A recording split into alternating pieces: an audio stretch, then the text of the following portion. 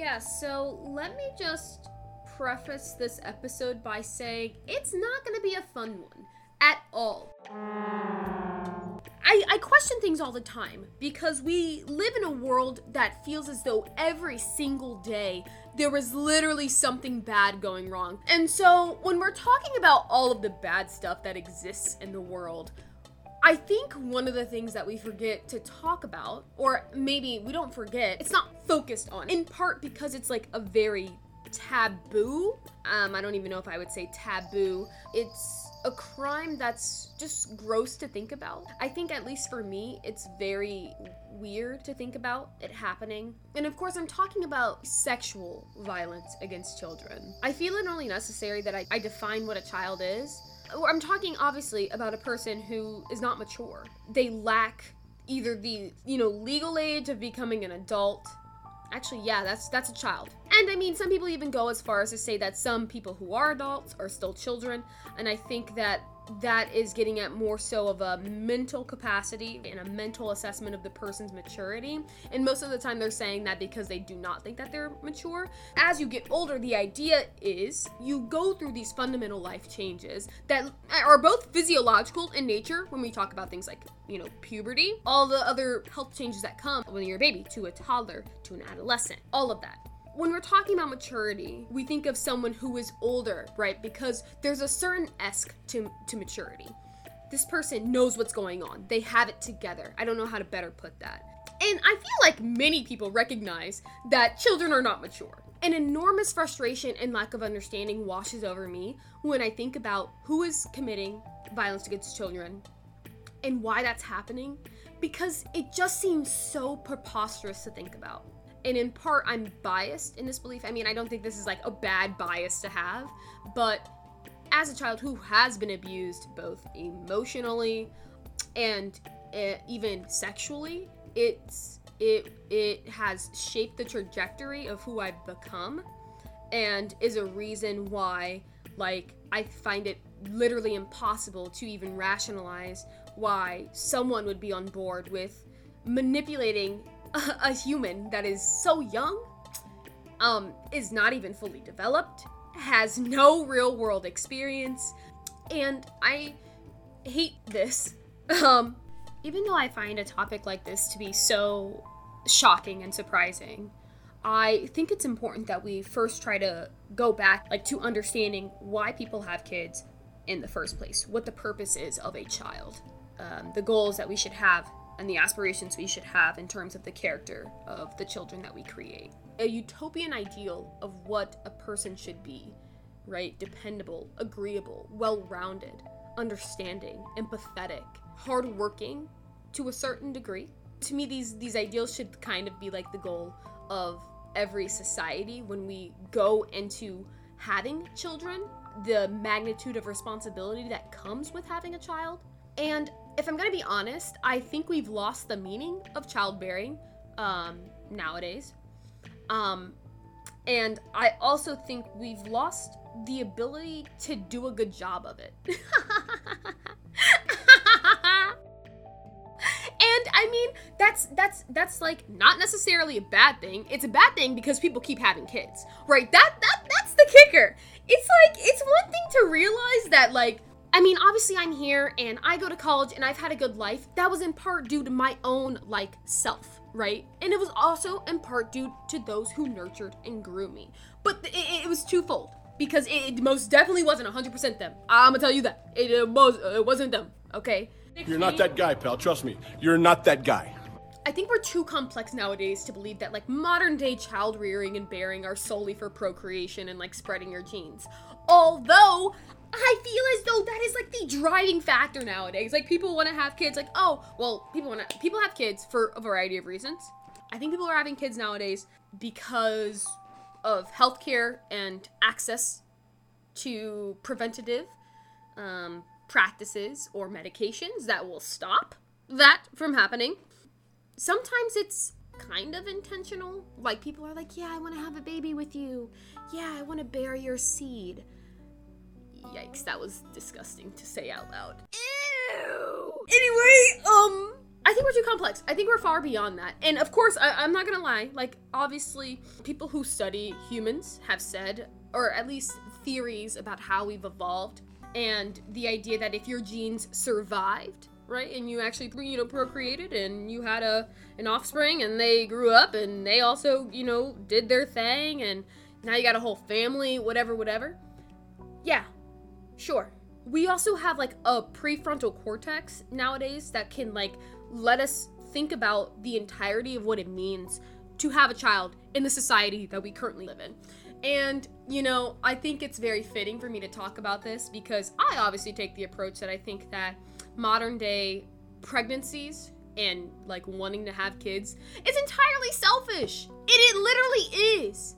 Because it's like, we already know that the earth is overpopulated, and this overpopulation is literally leading to the detriment of this shared space. And so, of course, I'm gonna say, if nowadays you want to say you want to have a kid, I'm gonna tell you, go get a foster child. Foster someone. You want a kid that bad? Try to value the kids that already exist. If you say, no, I want my own child, then it's not really the idea of a child that you want. You don't really want a kid. You want something else. There's some other reason that you want to have a being that has your DNA, that you can say, I produced that.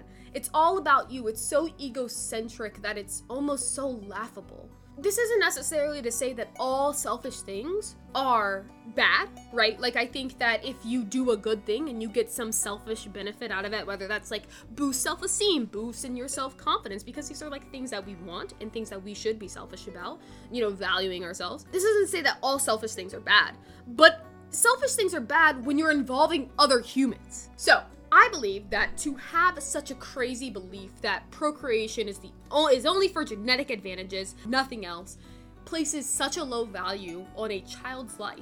And again, like I said, talking about when a kid is physically here on the earth, whole 9 months, okay, or earlier in some instances if they're, premature. And so then to place such a low value on a kid's life, and then to act on their naive nature, in their lack of lived experience, and even sometimes using their lower status as a means to subjugate them for your own personal benefit, is literally so antithetical to human dignity and individuality that it makes me, like, it's just, ugh. And so why do I bring this up? Well, I feel, again, like I said, one of the crimes that we literally just don't talk about enough is sexual violence against children. And again, maybe we don't talk about it because no one wants to think about it. On its face, it's disgusting and perverted.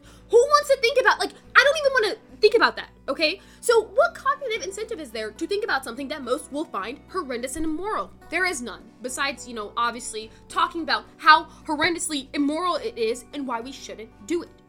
And so I have no incentive to talk about this. But again, this is a very emotional topic for me. And so I guess I should give a little bit of context. I was on TikTok the other day, obviously, as any Zoomer is. And I saw this TikTok where this person was talking about, our elected congressional people talking, preaching about, pedophilia, and specifically, trans people being pedophiles and grooming our children, whatever. And then they literally proceeded to show to list all of the Congress people who have committed sexual crimes against children.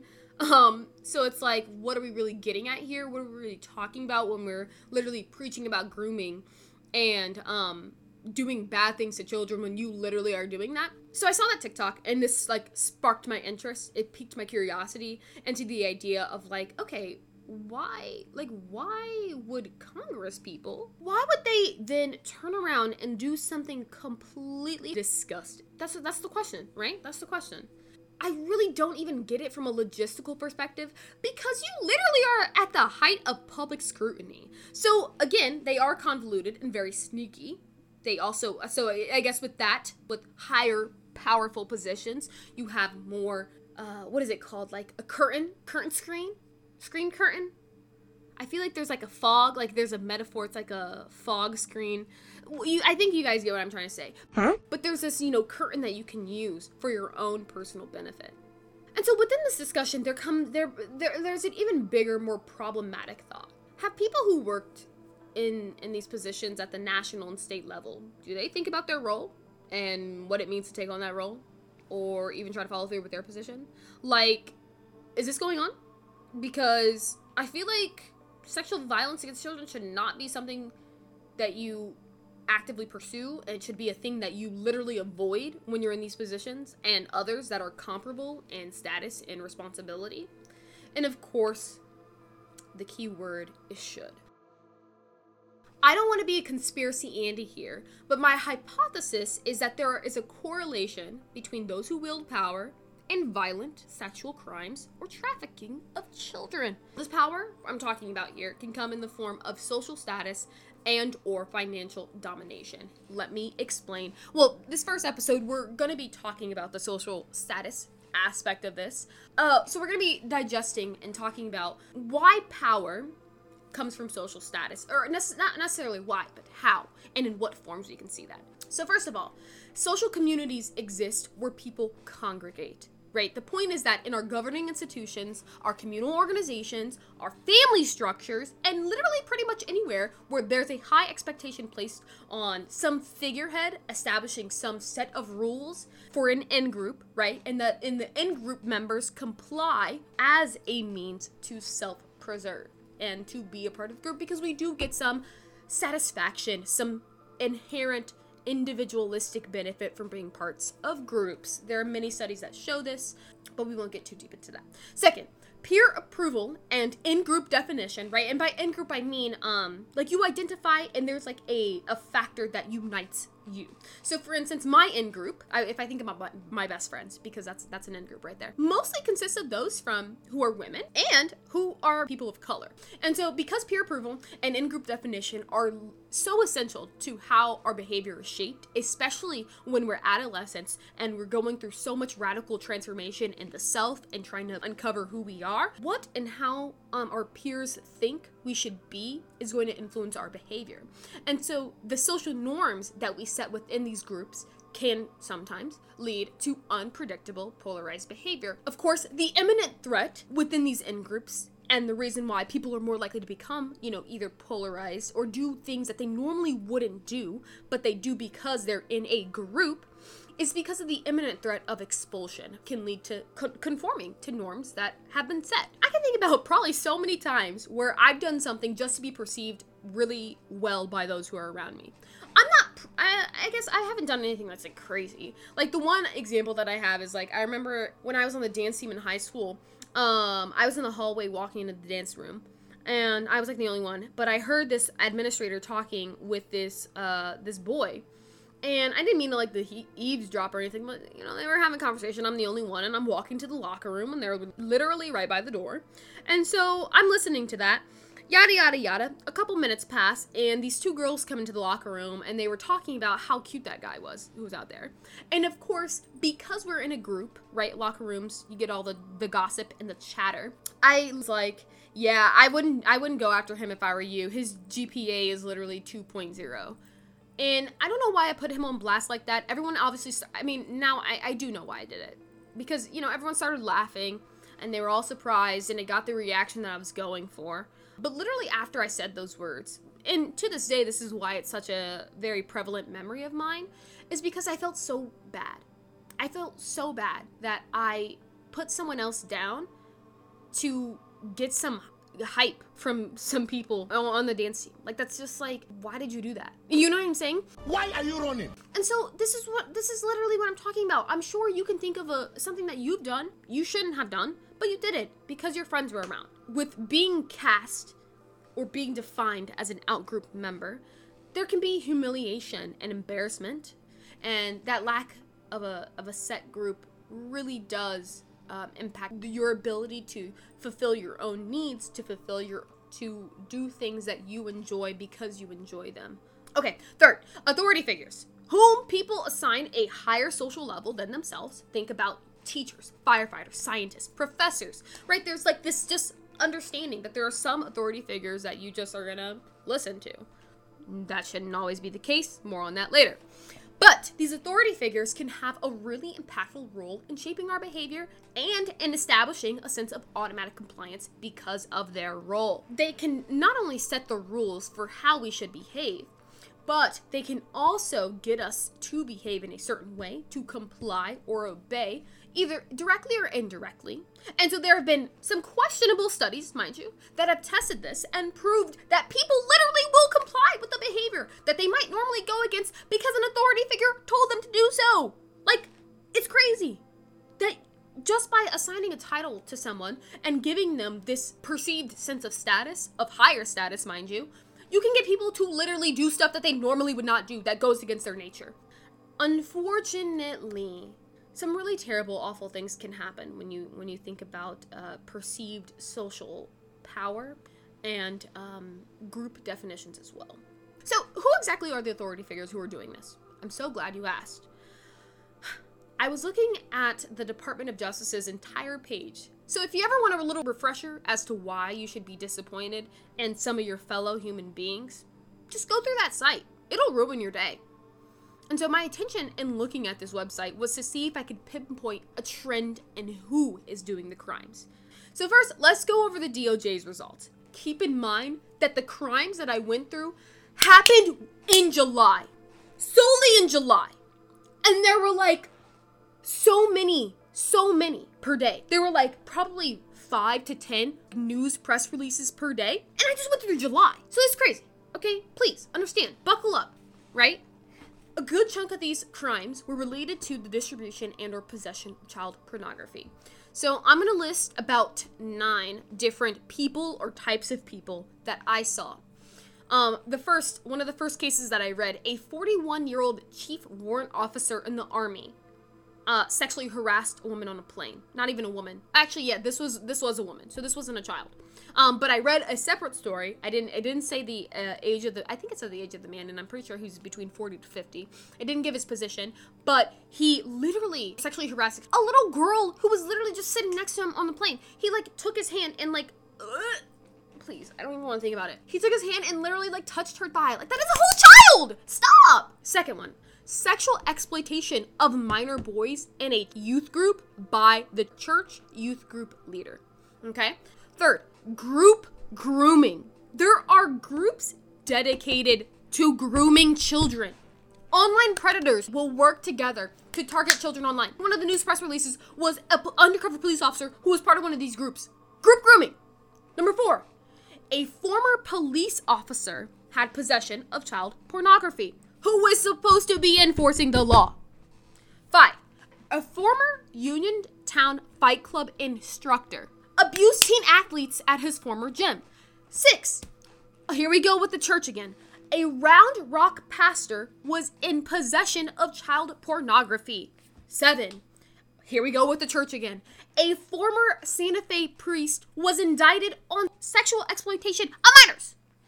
8, this one was just the president of a Little League baseball organization pled guilty to 4 counts of transporting a minor for purposes of sexual activity. You are the president of a Little League baseball team. How old are these kids? They've got to be... My little brother plays Little League and he's 5. What do you mean you're transporting a minor for purposes of sexual activity? This list goes on and on. Husband and wife. That really gets me. And I mean, it's not surprising because, again, when I talked about earlier, social communities, you don't think about it. Your family is a social community, and you have a social hierarchy within your family. That's why people study family structures and family dynamics, okay? There were several instances of either a husband or a father or a wife getting indicted for these crimes. So, obviously, you get that the list goes on and is literally magnified in other sectors. Like, take this, put it on blast, like schools, by teachers or administrators. And obviously, with the church, because I literally listed 2 already. Do you want to know what's worse? First of all, you can't even compare it because it's all just really bad. But parents who willingly engage in this pedophilic and incestual behavior. Let me tell you something I found on the DOJ's website. There was a woman who was arrested and sentenced for sexual exploitation of children. She conversed with an undercover cop on a website called Taboo Parents, where she proceeded to send photos of young girls, some as young as toddlers, to him, expressing her want for him to sexually violate them. This is the substance of Taboo Parents. Is this not insane? When I was reading this, I was just so taken aback by first of all, the lack of information that I have about how often these crimes are committed, and the lack of information that I have on all of the gross, dark web internet content, like group grooming and taboo parents. I don't get it. We're supposed to be advanced. We're supposed to be better than animals. We're supposed to be free thinkers. We're supposed to, have a sense of morality. What the fuck is this? It's not, okay? It's not. And of course, I'm forgetting one of the even bigger problematic folks. People who wield social power and influence online. I don't think y'all are online as much as I am. But recently, there has been an uproar because of Colleen Ballinger? I don't know her name. She's known as Miranda Sings on YouTube. And this may be old news to some of y'all, but it's not, okay? It's not old news to this young chap named Shy. Messages from various Instagram group chats showed Colleen's predatory speech and texts to those she knew were minors. Like this woman, who is so much older than these teenagers, maybe even they're in elementary school, because obviously Miranda Sings is geared toward a younger audience. She's in Instagram group chats with these kids, saying and doing and making suggestive, explicit comments. She knowingly sent underwear to a minor because he was in the group chat and said, I think, his age. I forgot to mention the fact that she sent him her underwear and she claimed that he was pestering her about it. What? Another really horrendous thing, and I'll conclude with this on this little Colleen Ballinger situation. She even had segments during her in-person comedy shows where she would find young girls in the audience, okay, who were dressed what you think like a quote, quote, quote, slut, okay? Here we go with the slut-shaming rhetoric. So she would find a young girl in the audience. She would call her up, hyper-focus on the girl's clothing, and make them do embarrassing and inappropriate and ultimately suggestive behaviors in front of everybody. This is literally social humiliation put on blast. I don't know, A, why she was allowed to continue to perform these comedy shows. That's not funny. That's literally traumatizing. And also very weird. Hey, she was in the studio hey y'all, here's this idea. You need a lobotomy. Okay? We've gone over modern day issues with sexual exploitation of children. Has this happened in the past? And if you did ask that question, I would say yes, it did. Let me tell you. The most obvious examples of where sexual violence and exploitation against children would occur is especially when the children were enslaved and were forced into doing a magnitude of physical favors, whether that be sexual in nature or whether that be you're going to go work for hours on end, okay? And so, as I was saying, I feel like I had a friend who I was talking with the other day who was telling me about the Romans, or maybe it was the Greeks, I'm pretty sure it was the Romans though, and how they would sexually abuse little boys. Why? Why? And so when I was thinking about history, I was not, or a particular scripture came to mind. And this scripture is one that is used when people want to condemn homosexuality. Leviticus 18, in verse 22, it states, quote, "Do not have sexual relations with a man as one does with a woman. That is detestable," end quote. I'm pretty sure it was this quote that, while I've already stated its primary use, I found that the original scripture in Hebrew referred to a man not laying with a boy, like a little boy, which is a good practice to have, but it was a practice that had to be explicitly said, even in the past, if you're going based off of the Bible and its timeline. Even in the past, these problems occurred. So obviously when you think about like cyclical behavior and humans like not really, I mean, we're supposed to be so evolved, but are we really evolved when we're literally still doing this stuff? Literally still committing the most heinous crimes that you probably can. That was going on many eons ago. Maybe not eons, okay? But a while back. I haven't even like covered every single person that does this. Like every single caricature or groups of people who do this. The last group, and honestly, the group that spurred me to want to even talk about this in the first place, was that of politicians and the economic elite. I wanted to dive into that, but it deserves its own thought. I don't really want to talk about this, but I think it's necessary to talk about. Even though it disgusts me, even though I don't really want to think about this, sometimes you have to do things that you don't want to do. Some people like to say what you think becomes who you are. I think that what you do becomes who you are. And if your actions show time and time again that your principles and your ideals that you preach vocally no longer match what your behavior is and what you're doing, when there's a disconnect, what do you become? What do you become? And maybe it's too grand of a philosophical thing to think about, especially besides like the surface level investigation of like, what do you become? Well, you just become a hypocrite. Yeah, but those terms are so lackluster when we talk about saying and doing things that are in opposition to each other at a much higher stake position. This exact situation where you think one thing, you do another, leads to cognitive dissonance, and that's a psychological principle that people study.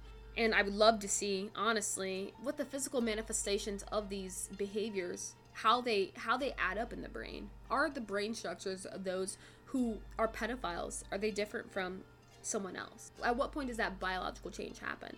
Is there any way we can interject with that change? This discomforting feeling, because that's what psychologists have described. They claim that it either leads to your thoughts changing or your actions. It's much easier. I saw this like meme. It was like, I'd much rather steal a bike and ask God for I would much rather ask for forgiveness than ask for permission.